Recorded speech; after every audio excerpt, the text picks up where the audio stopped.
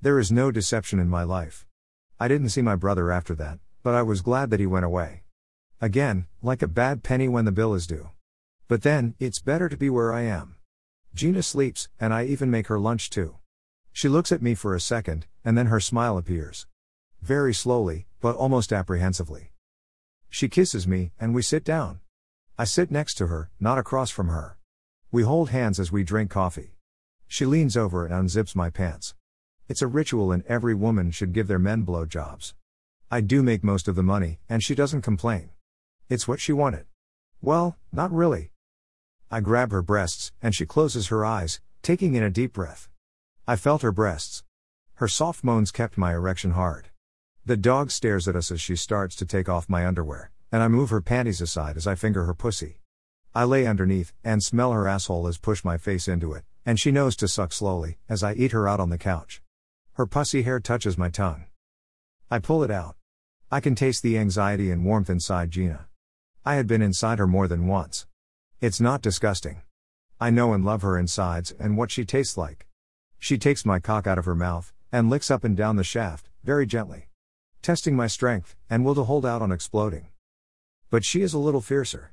She rubs my balls with her tongue and licks it, as she starts to get rough. She jerks me off so hard that my legs start to quiver. Quiver in the same way a man who heard what he didn't.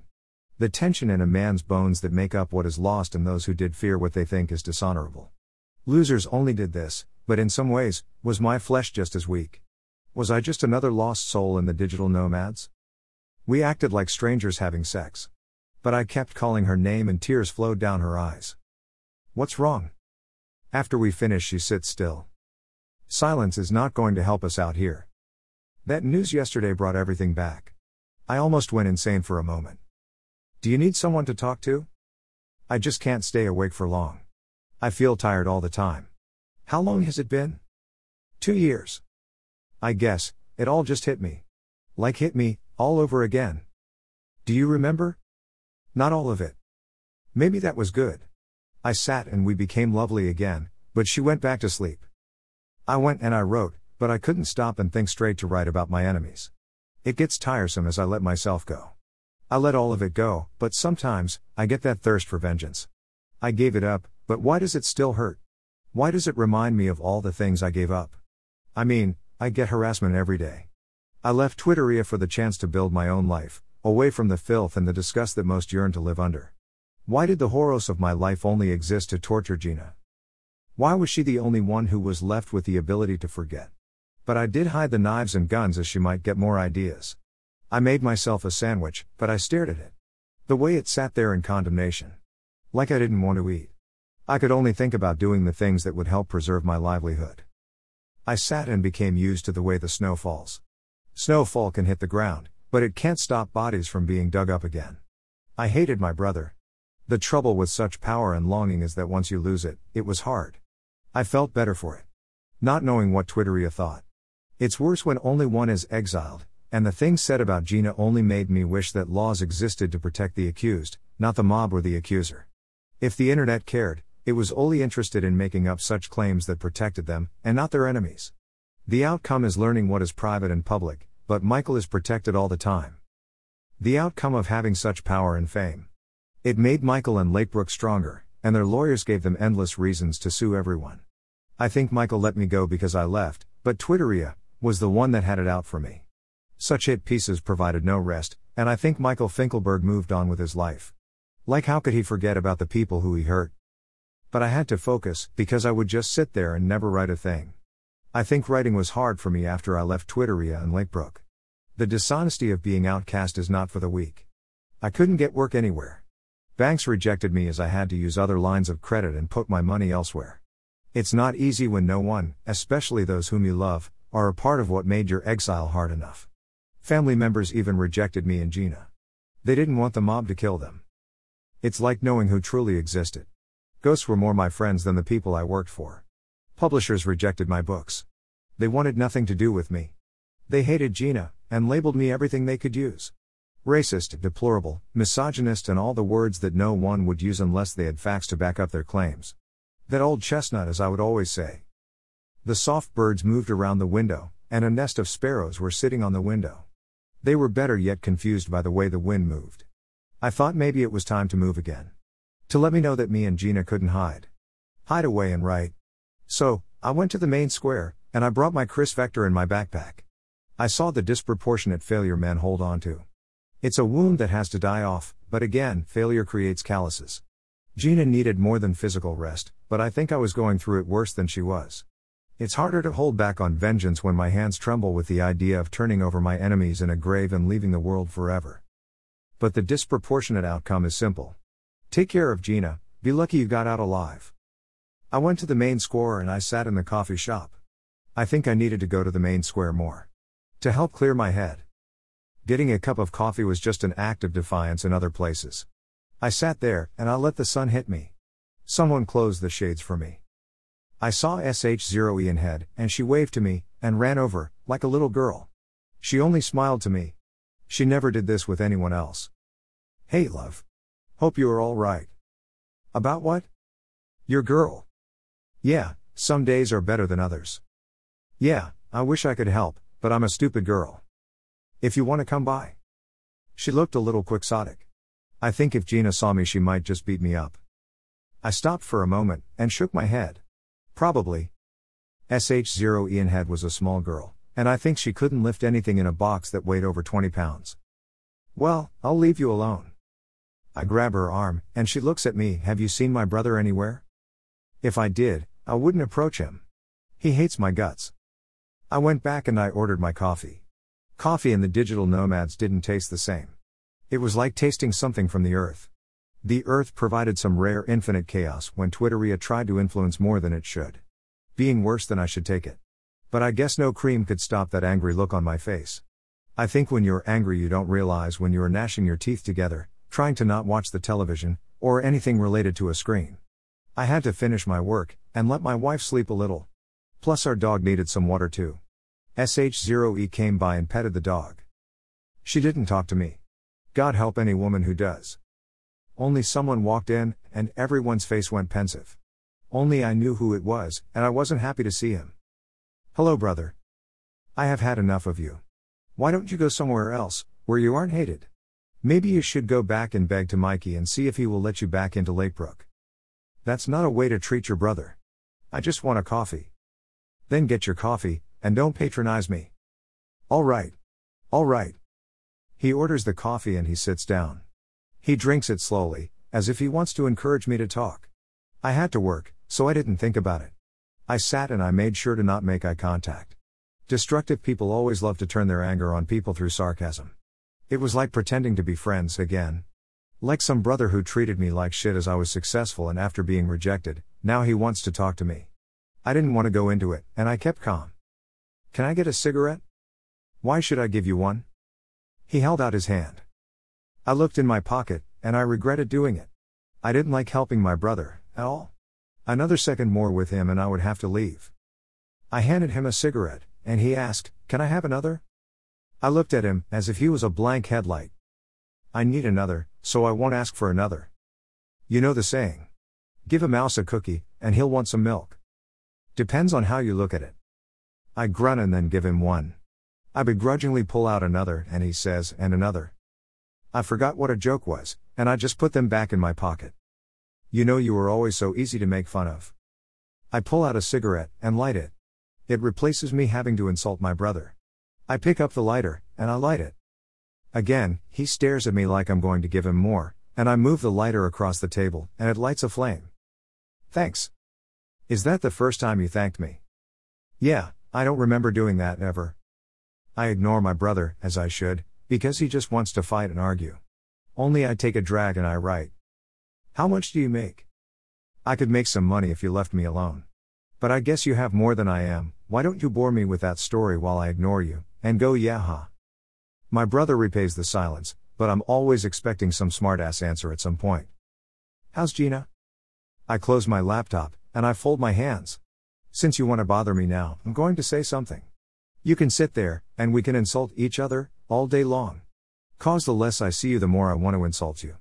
You know, for a family member, you have a punchable face, too. Oh good, there's that anger. Well, at least I have someone who cares about me. Last time I checked, No one out in the digital nomads cares. Great fucking show of gratitude after what I did. I take a deep breath in with the cigarette and let it sit in my lungs. As I talk, I let the smoke hit his face. You drove me and the family apart after what you did. What did I do? You can finish your coffee somewhere else, and I reach near my bag. Oh fuck you. Fuck you and the dickholes you hang out with. He addressed the coffee shop. If we're dickholes, you can leave. The door is there. My hand is halfway in the bag, but he walks out, like the drunkard who can't seem to hold his mouth. I'll tell Mike you said hello. I then pick up my bag, unfold the Chris Vector, flipped my stock sideways, and when I put it to my shoulder, bursting outside he was gone. My ninja skills are a little rusty, but I can feel my heart beating. I never thought of Gina as leftovers or damaged goods. I stood with anger and violence in my hands. My finger was ready to pull the trigger. Somehow, my asshole brother had a way to make sure he pissed me off. I guess it was all mixed together with some personal vendetta. But I didn't fucking know anymore. What made the comment so vicious is that what happened kept a nagging pursuit in what I knew and didn't, but the anger was there. I think I scared everyone, and that was fine. They weren't used to assholes like my brother appearing so often, and they hated him, too. But the digital nomads was for those who did once assume they had the luxury of having freedom, but I hope that Gina could lock the door, because it was going to be bad. I haven't committed murder, but the urge to strangle my brother was there. It felt good. It felt like I could do it, and damn the consequences. I didn't need someone telling me to calm down. I didn't want to listen. I was so ready to pull the trigger on my brother. But I guess I didn't want to hear it. I moved to the digital nomads. I didn't bother anyone, but again, they came with no permission, ready to fuck up my day. My Chris Vector, with such hot slugs, were almost horny. The trigger had been promised to be pulled. Nothing is worse when you don't pull the trigger and kill someone who hurts you. Not just in the cyber world. Really hurts you. You have to be ready to do it. You can't turn into a pussy all of a sudden. I go to the shooting range and they wave to me. They like the way you look at them. Such determination. The outcome is perfect, like you did exactly that. I stopped and checked my weapon at the door. They saw it, and the shorn gun metal showed off in the crystallized wax view of the E-light. But then I moved to the line, and I walked by a few who were shooting their pistols. They didn't have the Chris Vector. It was nice. Turning what you think is around each worry of men who confuse the settlement of men who defy their natural order. I am sure of the loss between men who think like me and then don't pull the trigger. I guess I had to learn the hard way. The hard way in how you might die if you didn't train or practice using a gun. But in Twitteria, it was hard, as you had to watch what you said. Anything could be used against you. I was also sneaking things in as well. Such dangerous ideas. The power used against two people in the worst way possible. Possible the worst thing done is through humor, but I think that's what made my brother funny. He was always so goddamned funny. Me and Gina sat in the front row watching my brother go off on some spout of verbal diuretic narration. It's not like he wasn't batshit crazy before. In the front row, my brother got me the tickets. I'm so proud of him. He's cussing up a storm. I didn't know I was growing up with someone so funny. I whispered over to Gina. Gina laughs, smiles and kisses me. We keep watching. It's like my brother is some fiend. He crafts such words together that puts me to shame. I knew he was perceptive, but funny, that was second nature to us. He seemed like the last guy you would want to have a verbal argument with. His lyrical verbosity made the room light up with every gross detail that could be said in the human language. Being that he was a stand-up comedian since he was 16, it made some sense. He liked the crowd. He made the world laugh, but it seemed like the last few years had been rough on him. The same who didn't really know how to handle money or keep a job. Plus, I had to smooth things over for him. The typical thing I had to do because they liked me more than him. It's not in me to critique my brother, because we did knock each other out a couple times. I'm not so afraid of him, but he's my big brother. He always had some smart-ass thing to say. Like he was big fucking loud mouth. The problem is he was too talented. It got in the way of his ego. Stupid fucking drunk. I called him sometimes. I think it made sense. The thing is he was always dry on stage. He didn't let it affect his work. The typical answer of a drunk who needed money. But some days, he couldn't contain himself. Someone who just had to say that extra sentence and ruin a good time. Hey, I didn't mind, because he was my brother. That's what he is. I can't stop him from being who he is. I don't consider that to be such a bad thing. He needed to be creative. Sometimes, I could just push him back a little when he was getting in my face, and whip back a smart comment. He was overly lecherous with Gina, and she knew how to handle him. She used to be a bartender, so she knew how to make drunks not like her. Just tell them you pissed your pants. That bad, huh? But sitting there watching him, it's hard to give a compliment, when he will likely insult me back, but it's fine. I just pay his bar tab and he shuts up. Thanks. But we do get to see his shows for free, and we don't mind. He acts like a big man when he has money. He doesn't ever call when he needs something. It's worse when he's poor and has to be humble and ask for things. Just ask. Don't pretend. So, it's easy, and while he's hot, or funny, he's funny, and he does play comedy shows. He met Amy Schumer and said she wasn't funny. Again, my brother may be very funny, but he suffers from selective memory, as he thinks he's the only person who exists. When he goes out for dinner, with me and Gina, he usually acts like he doesn't have a wallet. Where'd your wallet go? Oh man, I think I left it back at the club. Gina, who hadn't heard this before, started to believe it. No, Gina, that's him saying he can't pay. Hey, times are tough. I sigh, and I pull out my card, and I said, it's for his big night. Thanks, pal. I get free tickets anytime, right? I will. The next time there was a show, he couldn't get us in, and so we paid. Funny enough, I would have paid him anyway. It's not like I wasn't making money. I knew his tricks, and it was fine. But the last time, he couldn't get me in. It was pretty funny, but Gina wasn't let down either.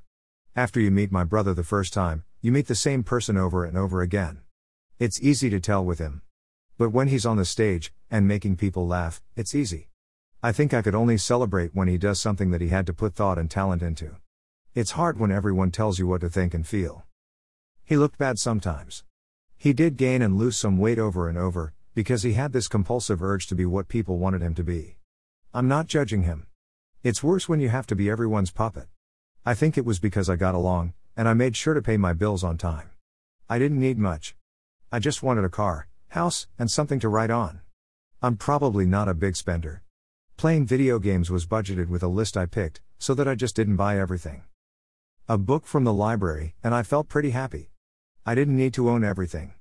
My brother had bigger appetites. I think it's hard when you have everyone asking for money, and then he asked me for money. I'm not trying to be hard on him at all, but I think he never learned to say no. It's the business. You want to be liked. I think the like ticker always went off and he had to pretend the animosity he felt was something I did to him. He would always trash me when I was successful. But sometimes, he would give me some pointers, other times, he would collapse and I would hear him snoring as he didn't even hang up the phone. I hang up the phone, and I look over at Gina. She's reading a script for her show. Something called Minefield. It was an action movie. I didn't really write those things, but sometimes, I did have some action in my writing. If you ever held or shot a gun, you had to make people use them in fiction. I enjoyed that, but back then, I wasn't into violence. I liked period piece dramas. Gina wasn't into violence either. We pretended, but maybe we didn't actually pretend that often. Pretending is only good if you have enough means to create what you need to see in life. I think needs and wants are variables with people like writers, as they budget most of their time, but I did like getting Gina nice things, and every so often, I got some major gigs.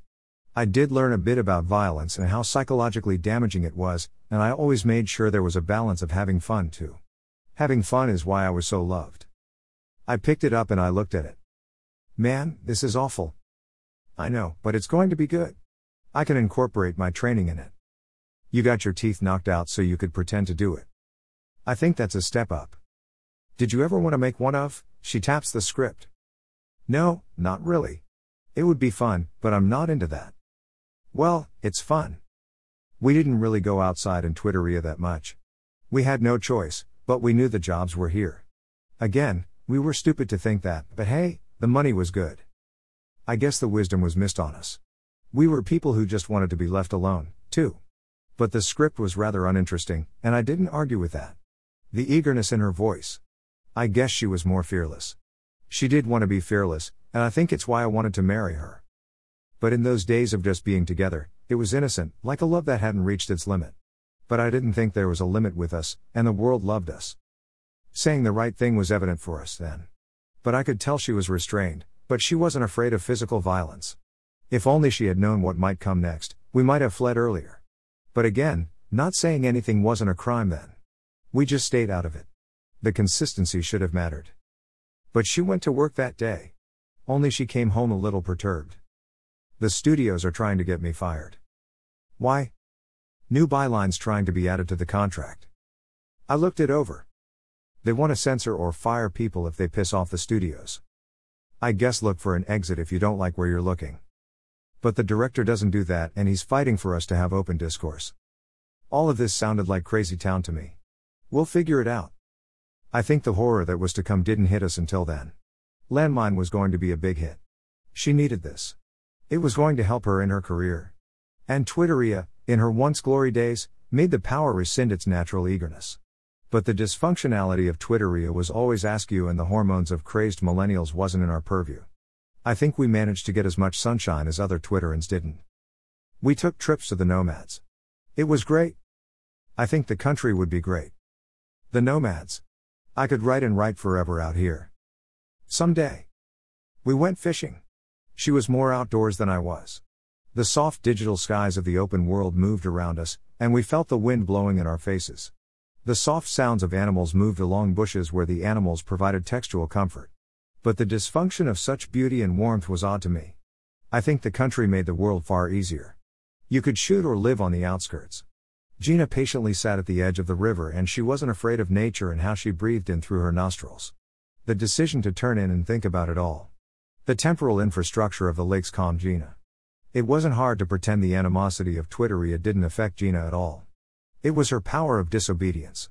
She didn't need the craziness of Twitteria. It was like learning that the world had a fixated length of time, and the fresh air calmed us. It's a place that we should have run to. But the jobs we had kept us poised to live in Twitteria and Lakebrook. But the disharmony was there, inside her hands. She cut up some wood for us. I was rather ineffectual when it came to strength, but still had some masculine qualities. I helped her too. We stared up at the stars. I always wanted a place to live, where there was no one around, and we didn't have to hear everyone all the time. Not having to participate in meaningless debates. Live life alone and away from people we didn't need. Why did Twitteria matter when the animosity we felt was far more intuitive? The same inkling of our love is all that we need. I just can't live in a place where we can't say what we think. It should have bothered me, and the horrible thing is, I said the famous last words, "It's going to be okay." I wouldn't have said that if I had known what would happen. But then, every time I think about that moment, with Gina attacked and vilified, it broke me again. But the decay of Twitteria was what we had to live with. I remembered when we returned, all the people wanted us, and they yearned for us. It was a high, being liked and loved, and having to smile all the time. Smiling as they did when they exiled us. I could still smell the sewers that weren't cleaned. We paid extra for exterminators while the poor didn't have that. But again, being loved was an extraordinary high. Strangers loving us in our every word.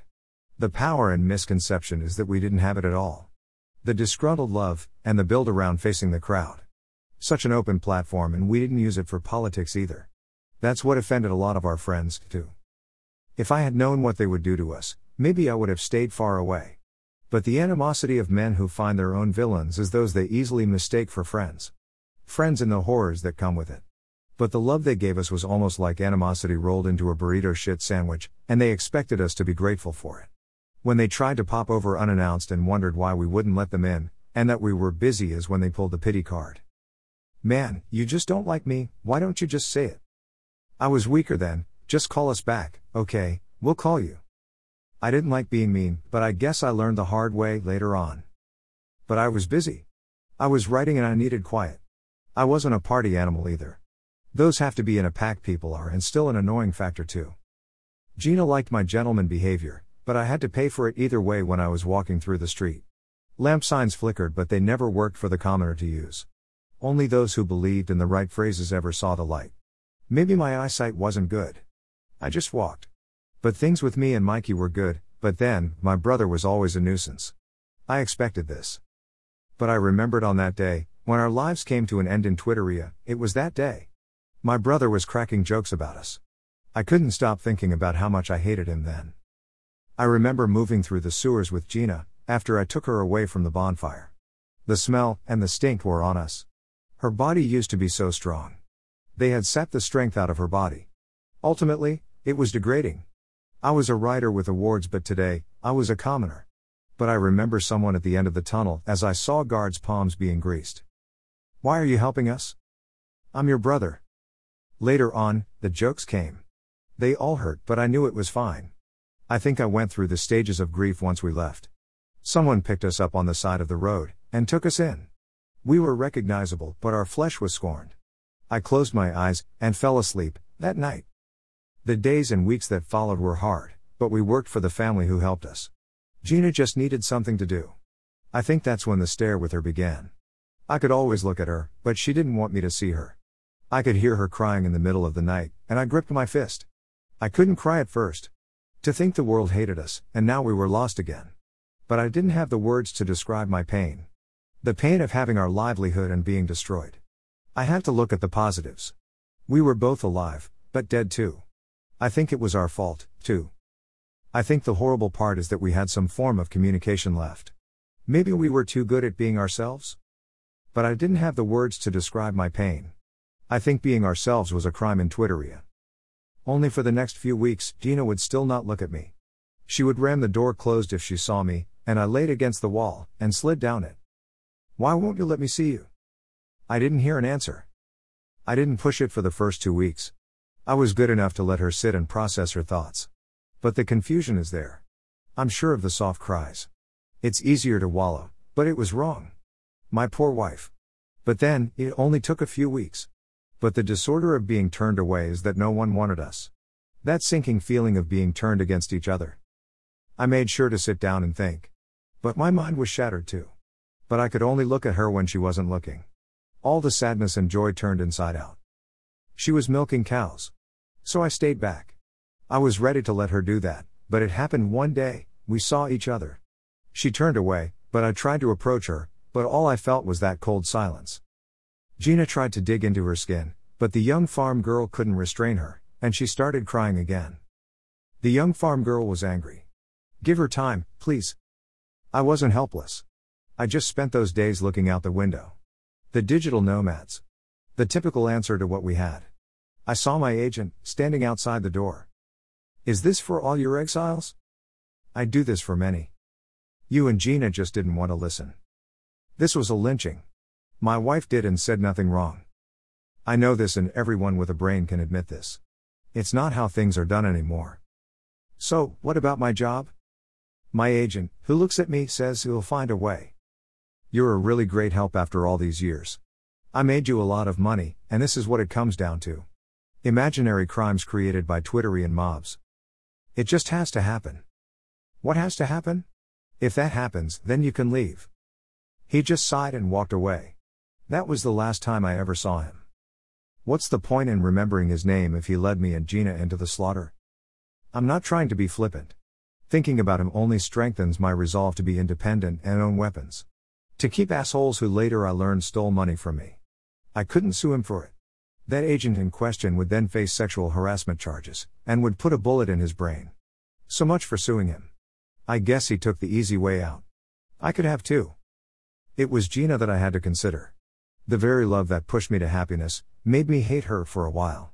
I didn't want her to be so outspoken, but I couldn't leave her in Twitteria. But I never scolded her ever. I wasn't and will ever be mad at the love of my life. I can't be mad for someone who inspired me to be courageous.